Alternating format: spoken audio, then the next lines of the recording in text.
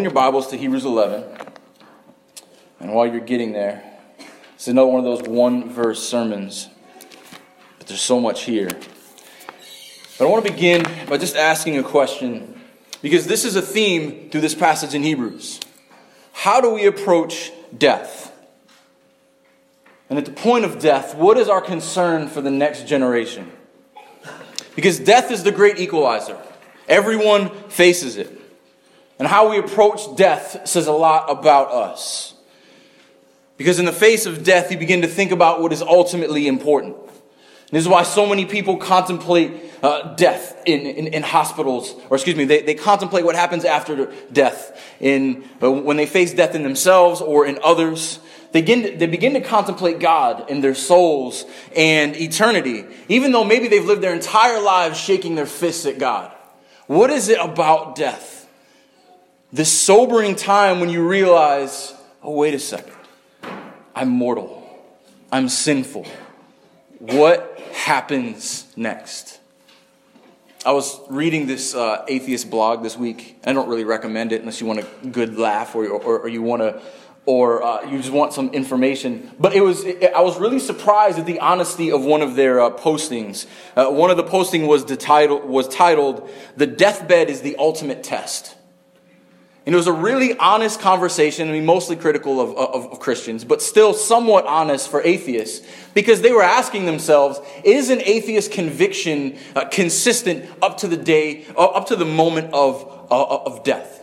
They wanted to band together and say that no atheist has ever come to Christ on his deathbed, that it was just a product of the moment. But it was interesting to see them go back and forth, because they're asking an honest question. Does what we believe and stake our entire lives on hold up to the moment where everything will be taken away?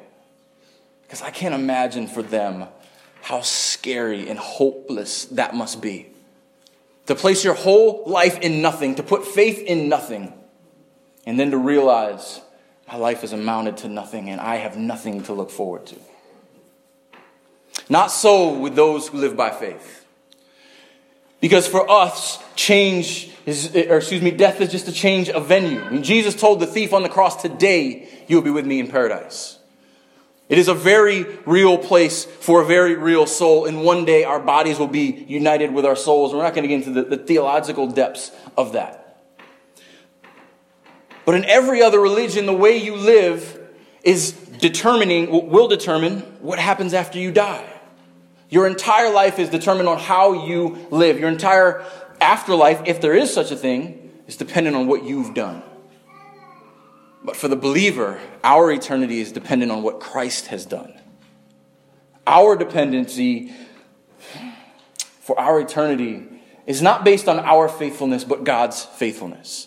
And there's a stark contrast. So when a believer approaches death, the picture is very different than when a non-believer does. And universally, people agree that murder, stealing, lying, cheating are somewhat wrong. They may explain them away in different contexts. But we know that Jesus took it a step further. That if you think about cheating, you think about lying, you think about hurting someone, if you have hatred towards someone in your heart, you wish them dead, then you've already committed that crime. And each one of us have committed those crimes thousands of times over. Those sins we carry with us. And sadly, if you don't know the God of all righteousness, you're just hoping that your good works will outweigh your bad works. And that just hopefully you are good enough to earn whatever afterlife there may be. But thankfully, we have a God whose righteousness is good enough for all of our bad deeds to be accounted to us, the righteousness of Christ. We looked at this on Wednesday. We spent a lot of time in the last half of Romans chapter 1. In Romans chapter 1, Paul gives us the picture of human nature, that it is completely corrupted. And we looked at his 3 examples. God giving over people to their vile passions, to their desires for the flesh. God giving over people to their immoral actions. God giving over people to their debased minds. The entire person, head, heart, hands, Your thoughts, your affections, your actions are completely corrupted by sin. And it's a scary place to be at the end of your life, when you are completely burdened and completely captured by sin. If you have faith in a holy and righteous God, you approach death a little bit differently. And so with that in mind, let's see what the writer of Hebrews says about death. I want to read this entire passage in context because there is a theme here. We're actually going to pick up in Hebrews chapter 11, verse 13. Because verse 13 sets up what Deshaun talked about last week, what we'll be talking about next week. And there is a theme here, and see if you can see this theme developing in verse 13. These all died in faith, not having received the things promised, but having seen them and greeted them from afar, and having acknowledged that they were strangers and exiles on the earth. For people who speak thus make it clear that they are seeking a homeland. If they had been thinking about a land from which they had gone out, they would have had opportunity to return. But as it is, they desire a better country, that is a heavenly one. Therefore, God is not ashamed to be called their God, for he has prepared for them a city. By faith, Abraham, when he was tested, offered up Isaac. And he who had received the promises was in the act of offering up his only son, of whom it was said, "Through Isaac shall your offspring be named." He considered that God was even able to raise him from the dead, from which, figuratively speaking, he did receive him back. By faith, Isaac invoked future blessings on Jacob and Esau. By faith, Jacob, when dying, blessed each of the sons of Joseph, bowing in worship over the head of his staff. By faith, Joseph, at the end of his life, made mention of the exodus of the Israelites and gave direction concerning his bones. Let's pray. Our gracious and holy God, our Father in heaven, Jesus Christ, our brother, our mediator, our intercessor, our salvation. Holy Spirit, our guide, our advocate. Before the foundation of the earth, you knew us. You knew our sins. You knew that we were not deserving of your mercy, but deserving of your wrath. You did not leave us without an option. You made a way when there was no way, humanly speaking, for those who have nothing to offer on our own. Lord, thank you that we can approach death boldly, calmly, peaceably, like Jacob did. Thank you that death is not the end of the story for the believer. That our promises are real now. We will see them in fullness when you come again. And Lord, I just pray that this morning this message would be clear, that it would be an encouragement, that as we look at the way that you provide for your people, that we see that provision in our lives, that we recognize the promises that were true to the patriarchs are true to us. We recognize that in Christ we have all of these spiritual blessings, and that we are never without hope. We are never without you, because you have promised to be with us until the end of the age. Just pray that you would use me this morning, that your Spirit would speak, that your scriptures would come alive, and that you would transform our hearts and our minds to see things as you see them with an eternal perspective. In Jesus' name we pray. Amen. So in this section on death, there's a few things I want to bring to your attention. There's a theme here. You see that death is never talked about with any kind of finality here. Death is no barrier to the promises of God.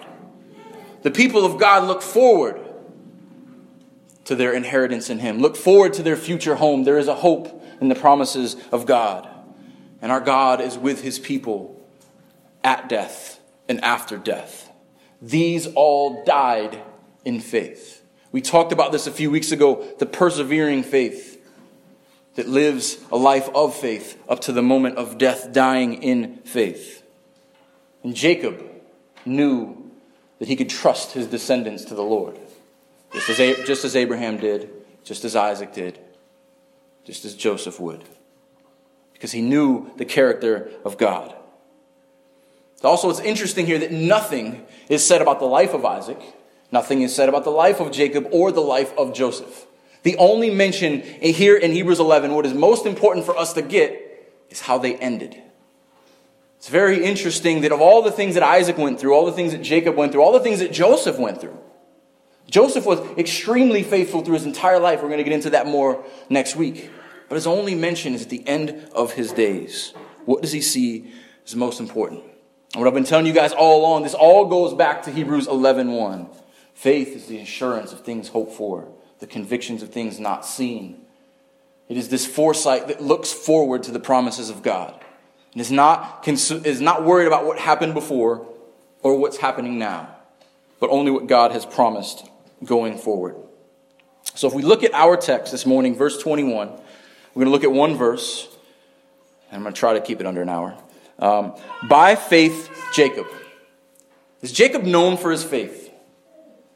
Deshaun and I were talking about this last week when he's looking at Jacob going after the blessings. The struggle is, how do you see faith in the life of Jacob? He's a liar. He's a swindler. His name means he cheats. The first words in Scripture attributed to Jacob is he cheats. But the writer of Hebrews says, by faith, Jacob. So should he be known for his faith? I'm going to make the argument according to Genesis. We're going to get there in a minute. That when it counts, when it came down to it, Jacob was a strong man of faith. But let's just catch up to where we were before. So where we left off last week is that he blessed Jacob and kind of blessed Esau, even though you never want the blessing that Esau got. And then Jacob goes on to go back to his father's homeland and to seek a wife. And he sees this beautiful woman. And her father's like, great, work for me. You can get this one. But I've got the other sister that I hid in the back room that no one wants to marry. You can have her first and then stay another 7 years for Rachel. And so he stays and works for Laban, his father-in-law. And they bear him 12 sons. Well, not just them. They've also got a couple mistresses that they throw in the mix because they're impatient and they want a son to claim them. There's this little rivalry going on between Leah and Rachel. And so those 12 boys are the perfect picture of godly men, right? Anyone who's read Genesis know that that's not the case. These 12 little angels, 10 of them conspire to kill their little brother and eventually end up sending him off into slavery. If you're an older brother, this has gone through your mind at least once. Then the oldest son sleeps with his father's mistress. Then 2 of the sons slaughter an entire nation of men after the sister's raped. Another son sleeps with a harlot who turns out to be his daughter-in-law. This is TMZ, right? This is nightly news or some new ABC drama because it sounds like something they would write. No, these are the 12 tribes of Israel. These are God's chosen people, these stalwarts of the faith. But none of them are mentioned except Joseph in Hebrews 11. All of this dysfunction that exists in Jacob's family and his questionable character. He lies, he cheats. But he still valued God's covenantal promises. He remembered the promise to his grandfather. He remembered the promise to his father. And he trusted in the Lord's blessings. And he knew that they were of utmost importance. You know, one of the famous accounts about Jacob's when he wrestled with God. We're not going to get into what that means. But this is just such a weird entry. But it's not that he wrestled with God. It's why he wrestled with God. And I'll be honest, for the longest time, this confused me. Why is this even here? But remember why he wrestled with God? He wrestled for a blessing. I will not let go until you bless me. Now, we will not condone Jacob's actions.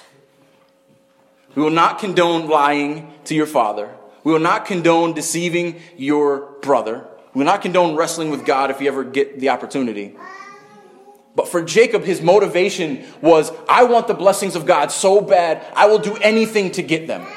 I will lie, cheat, and steal to get them. I'm not telling you to lie, cheat, and steal, but do you desire the blessings of God so much that you will stop at nothing to get them?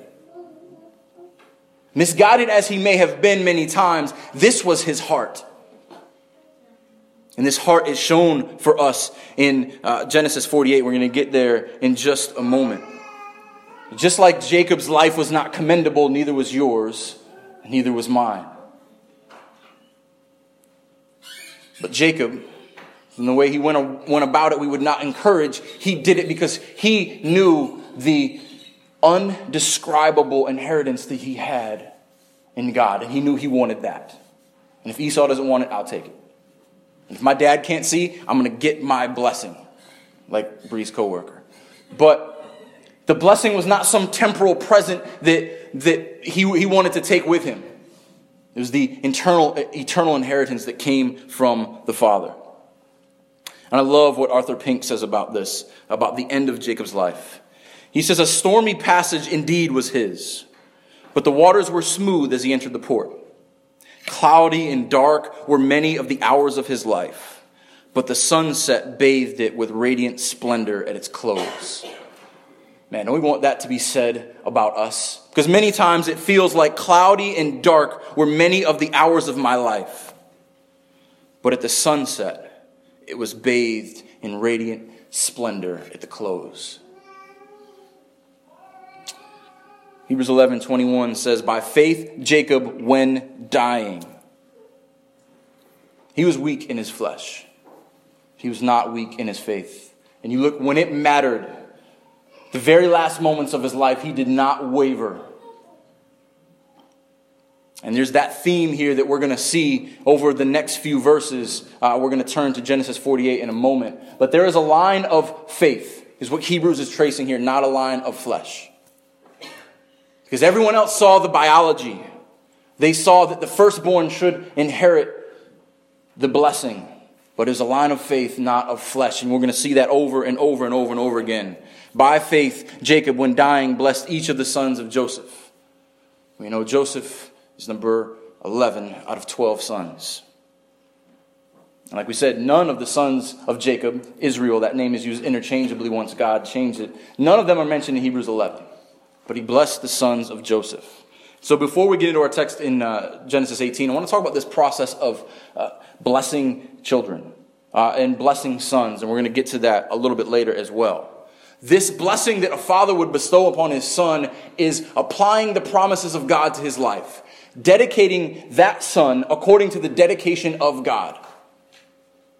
Saying that I am pronouncing on you, especially the firstborn, you will get double the portion of any other son.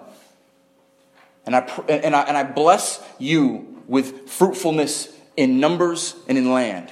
Over and over and over again, we see this process because the inheritance needed to go forward. The family name, the heritage needed to be continued. In order for this dynasty to continue in the family, the house of Abraham, the house of Jacob, there must be a blessing bestowed on the promised child. And it's a big deal. Because sometimes we read over Esau selling his birthright as if it's just a footnote. I mean, this is a big deal. Saying, no, I want no part of your will. When you die, I want nothing. Just give me a bowl of soup. It just seems ridiculous. Jacob said, I'll take it. Jacob never missed an opportunity. And it's a big deal that Esau didn't want that. Because Jacob realized what was happening. And it's through Jacob that the promises went. Not through Esau. And so what is our text this morning referring to? What is Hebrews 11:21 referring to? Turn with me to Genesis 48. And we're going to spend most of our time here because Hebrews 11 doesn't give us an explanation of the context. But I want you to get the context because this is so important. And I'll be honest, when I first looked at this text, how am I going to talk about the blessing of Ephraim and Manasseh? Because everyone always asks, what's the significance of the blessing of Ephraim and Manasseh? Hopefully you're going to get that this morning. And it took me a while, trust me. Genesis 48:3 says, and I'm going to stop along the way. I want to point out important details. Because remember, one of the questions we started out with was, should Jacob be known for his faith?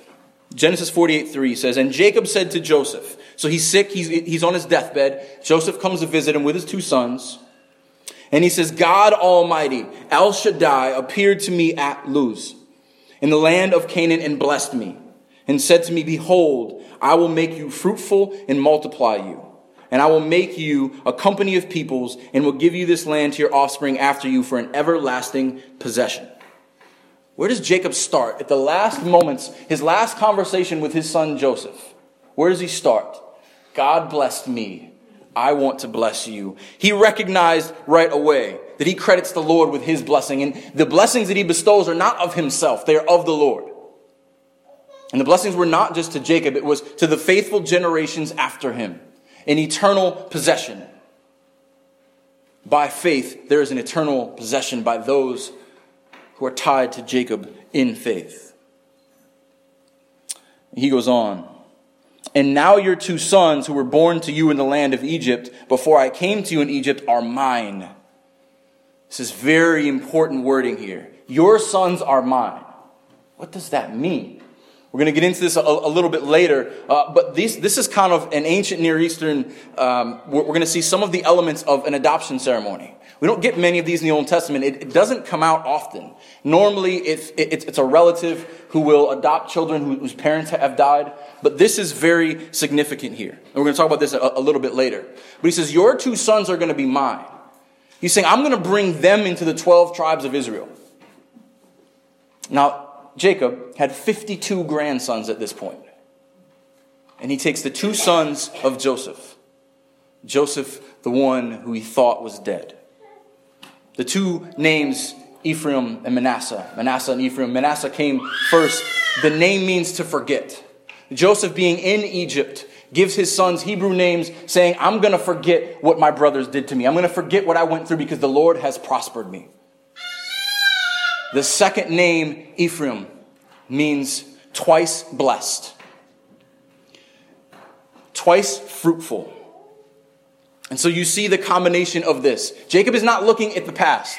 Jacob is not looking, he's forgetting what his sons have done. He's forgetting his own frailty. He's looking to the twice fruitful blessing that is Ephraim. And we're going to get to those names in just a moment. So we continue down at verse 8. When Israel saw Joseph's sons, he said, who are these? This is one of those questions he's not asking because he doesn't know the answer. You've been to a wedding ceremony. And before the pastor is gonna do the ceremony, they ask, who presents this woman? He knows who the father-in-law is. Or excuse me, who her father is. This is exactly what Jacob is doing here. This is the beginnings of a legal proceeding. Who are these? He knows their names. He mentions them earlier. It's not because he's ignorant. It's because he's doing something intentional. See what Joseph says. Who are these? Joseph said to his father, they are my sons, whom God has given me here.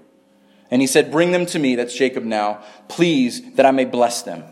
Now the eyes of Israel were dim with age, so he could not see. So Joseph brought them near to him, and he kissed them, and he embraced them. And Israel said to Joseph, I never expected to see your face. And behold, God has sent me your offspring also. Jacob also forgot the heartbreak he had with his son, and now he gets to revel in seeing his grandsons. And who does he credit? God. This is a man of faith at his last moments who recognizes that God brought not only his son to return him, but his grandsons. Then Joseph removed them from his knees, and he bowed himself with his face to the earth. So these boys at the time are 20 years old. They're not sitting on his knees.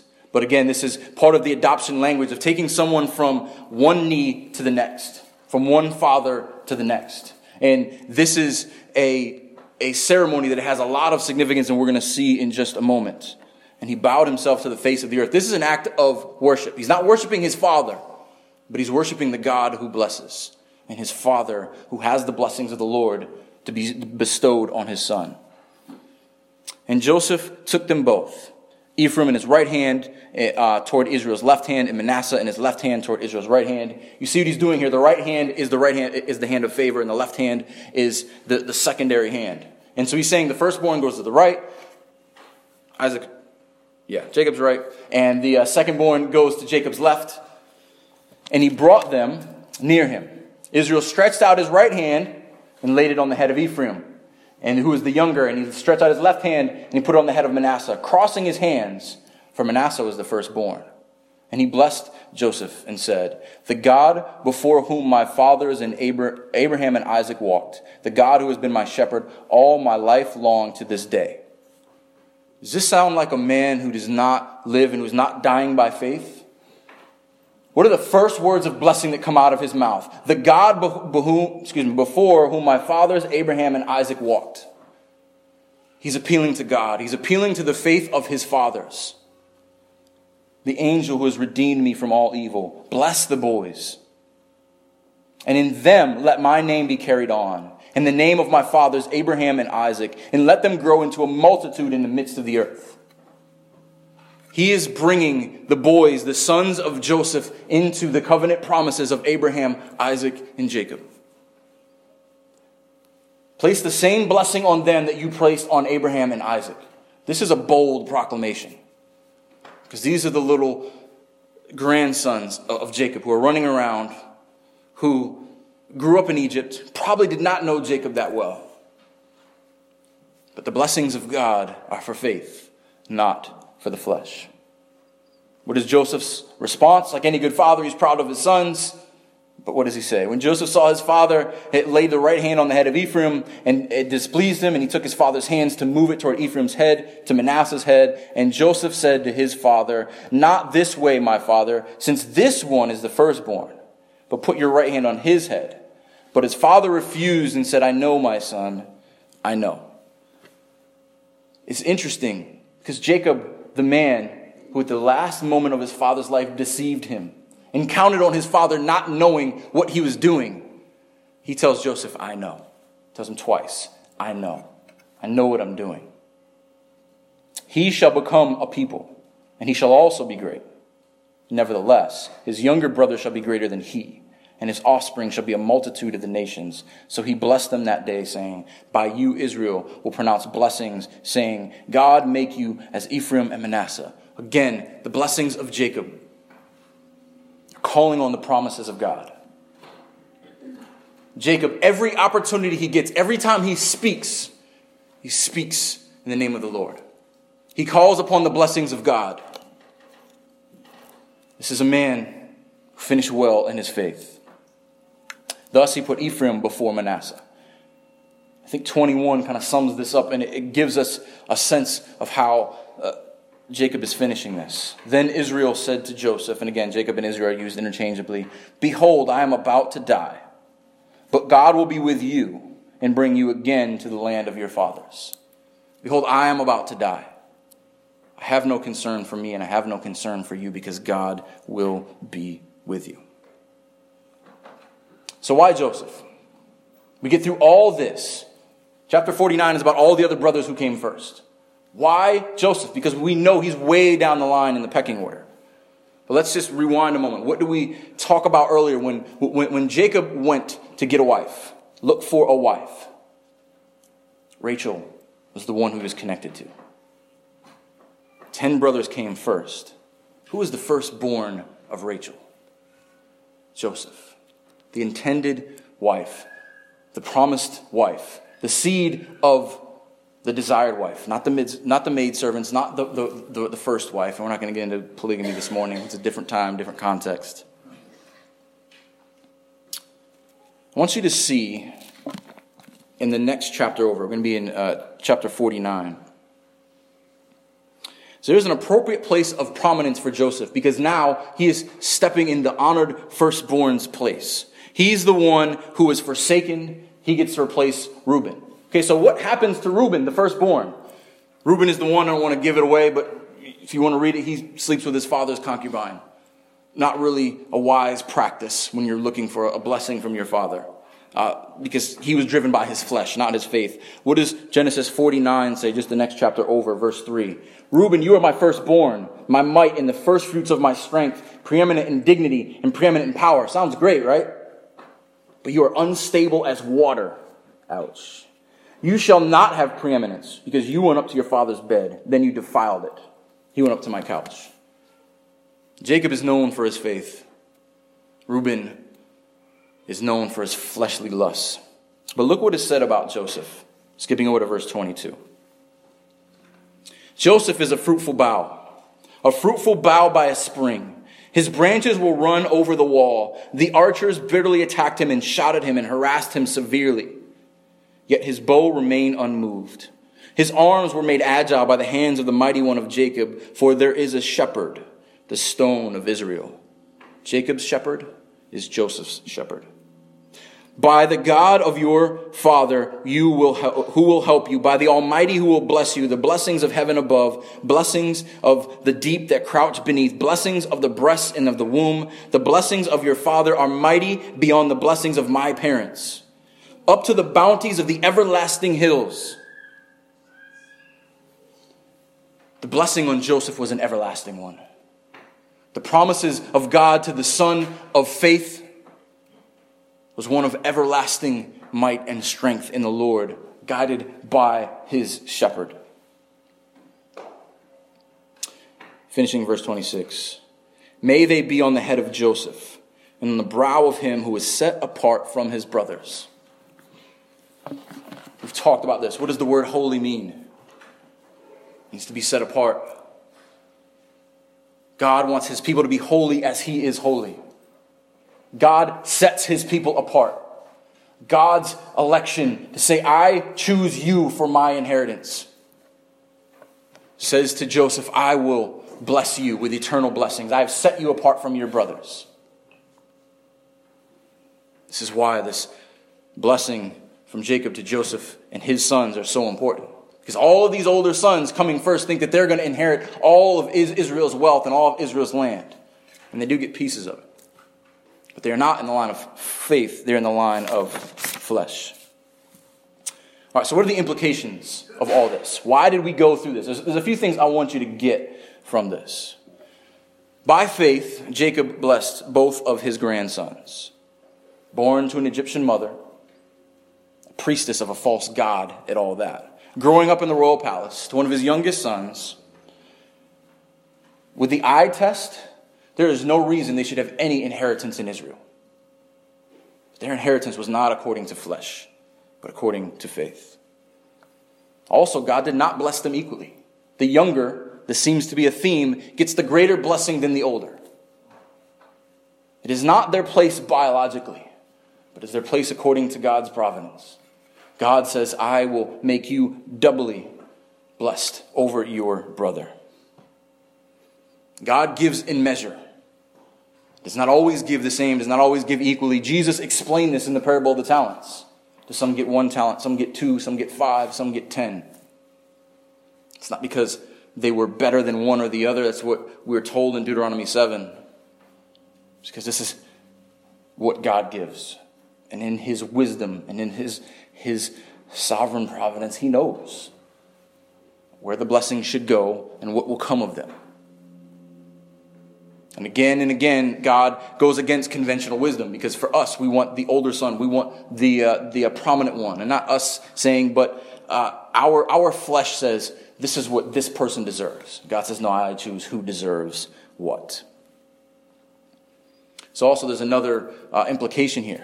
Reuben and Simeon are the ones who come after Dinah is molested and wipe out all of the men in this nation. They took vengeance into their own hands. They chose their wickedness, their desires for vengeance over the promises of the Lord. And so their inheritance was given to another. Sound familiar? The people of God continued as Israel, rejected Christ. They said, no, we want our vengeance. We want our bloodline. We don't want your spiritual inheritance. So their inheritance was given to another. So you see this replaying itself in the New Testament. You see where we, Gentiles, have no inheritance in the kingdom of God by our bloodline. But those in the bloodline forsook it for their own, I don't know if that's even a word, but for their own fleshly desires. So there is another implication of this text. And so there's a tension that continues between the house of Joseph and the house of Judah. We don't have time to get into this, and I wish we could. I wish I wish Genesis 49 was mentioned, because there's so much that comes out in the blessing of each one of these sons. But Judah is the house where the king will come. I'm not going to get into how that changes and all that. But Judah was a little more faithful than Israel, but not very much. But there's one verse that's going to be up on the screen. It's 1 Chronicles 5:1. Just one verse. I don't need you to turn there. But this is interesting, because when recounting the sons of Reuben, the writer of Chronicles gives a qualifier. The sons of Reuben, the firstborn of Israel, but wait, for he was the firstborn, but because he defiled his father's couch, his birthright was given to the sons of Joseph, the sons of Israel, so that he could not be enrolled as the oldest son. There's this transition of preeminence from Reuben to the sons of Joseph. Though Judah became strong among his brothers, and a chief came from him, yet the birthright belonged to Joseph. So this ceremony is significant, because the faithful line, even if it's not the kingly line, went through Joseph. The blessing of Israel on his sons. So now we're going to get back to this topic of adoption, which I purposely left for this, because this is one of the greatest implications. Because this might be one of my favorite results of the gospel, and probably one of the most untaught in Scripture. So we see when Jacob is lying on his deathbed, he takes the sons of Joseph and says, "These are mine. I'm taking your sons with no inheritance, I'm giving them an inheritance. I'm taking your sons who were born in Egypt, who were born to foreigners under foreign gods, and I'm bringing them under the God Almighty, El Shaddai, to be his sons." And this connects to us. Because for us, we are not the sons of flesh, but of faith. We are brought from a people who did not have an inheritance. But we are lost sheep, brought from the ends of the earth and adopted into his family. And adoption connects us to Christ's righteousness. We talked about this a few weeks ago when Paul begins Romans with the gospel. I'm obligated to proclaim the gospel. I'm not ashamed of the gospel. What is the gospel? And there's a simple definition, as there should be. But the gospel is so beautiful and so complex. One of the results of the gospel that we talked about is adoption. Being brought into God's family, given his name, given his inheritance, the inheritance that only Christ really deserves. And his righteousness is placed upon us, and our sin is placed upon him at the cross. And adoption just doesn't make us legally right before God. It brings us to the family table.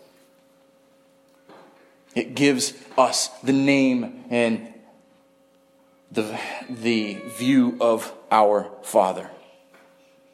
And it is an amazing benefit. Because like Joseph, through the line of faith, our blessings are not just land and seed, but they're an eternal inheritance. And I want us to see the spiritual blessings. And one of our favorite passages that we always come back to is Ephesians 1. Turn to Ephesians 1 with me. If you want to memorize a passage for Christian encouragement, for how our theology declares who we are, it is Ephesians 1.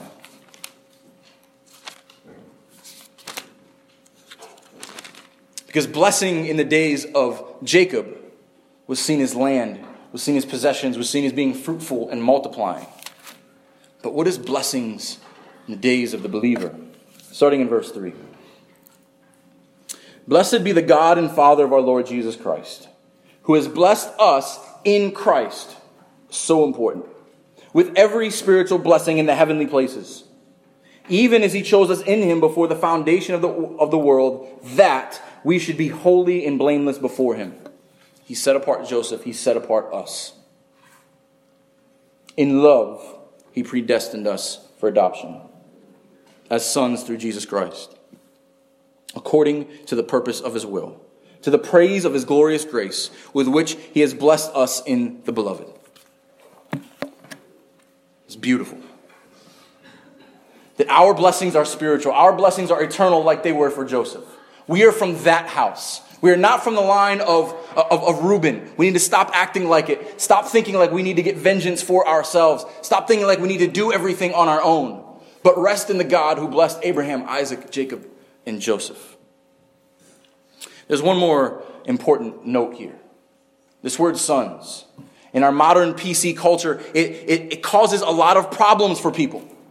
Because we've been trained by feminism to say that, all right, son is not a good thing. We always have to have equality in everything. In that culture, only a son could get inheritance. Only a son could get land. Only a son could have their father's blessing. Daughters were to be provided for by their husbands and were given provision from their fathers as they were sent out. They really could not own land. But one of the other amazing benefits of the gospel is that all daughters become sons. Is that the inheritance that is only given to sons is now given to anyone who is in Christ. One of my favorite examples of this, not too long ago, missionaries were in Africa. And they're great PC Westerners, right? They want to inflect, Western politically correct language onto Africans. But in Africa, they still follow these same exact practices. Sons will be blessed by the father. This goes on every day. And so there's this panel of people who are looking at, okay, how should we word certain things? They were looking at a small translation of the New Testament in order to give to tribes in Africa.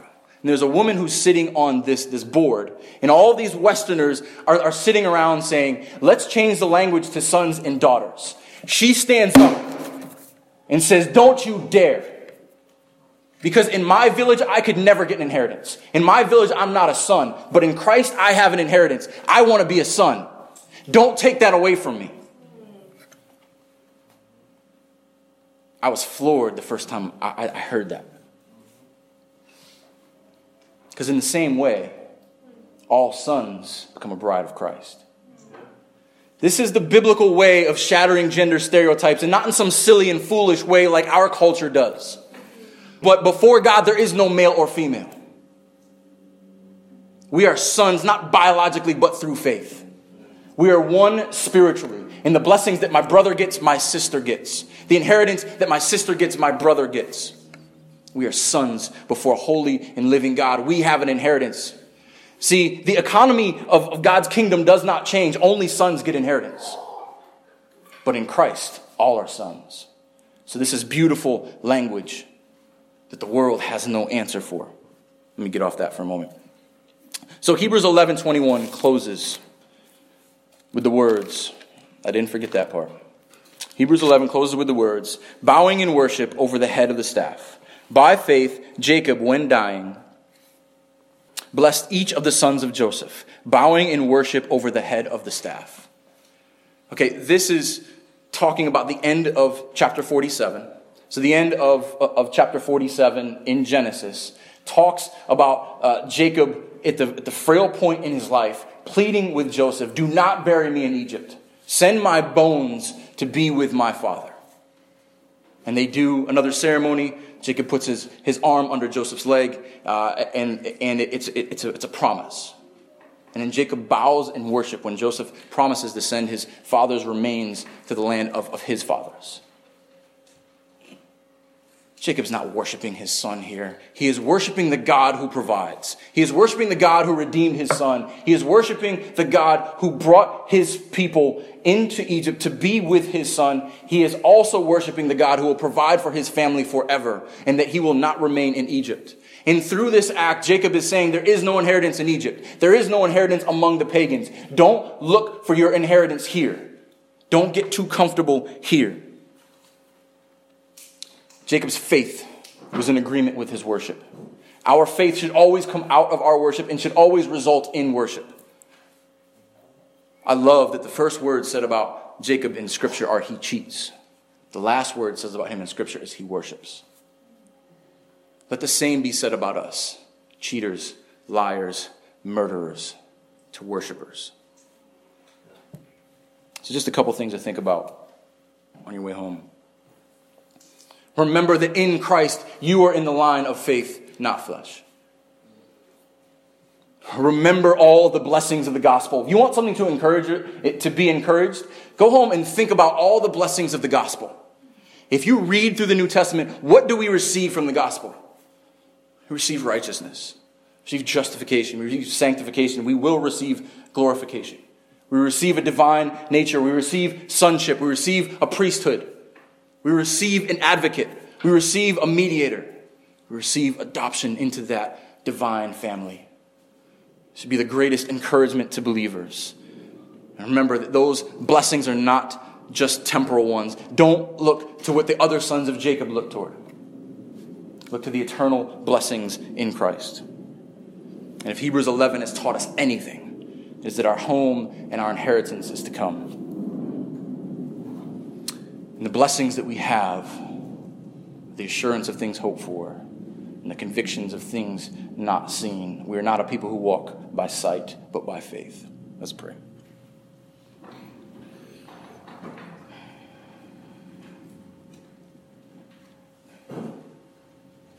Thank you, Father, that we are your sons, that we are given an inheritance in Christ as the first of many brothers, that we stand equal before you for all eternity, equal in sin, equal in unrighteousness, equal before the foot of the cross, equal by the price paid by your Son. Thank you for your righteousness. Thank you for your election. Thank you that you chose us when there was nothing in us for you to choose. Thank you for your many blessings. Lord, in this life and in the one to come, let us be people to rejoice in all the blessings that we have here, but to not store up treasures here on earth, but to store up treasures in heaven, eternal blessings that do not rust, do not fade away. Help us to be people who lives with our eyes fixed on you and our eyes fixed ahead because of who we are in Christ. In his mighty, beautiful name we pray. Amen.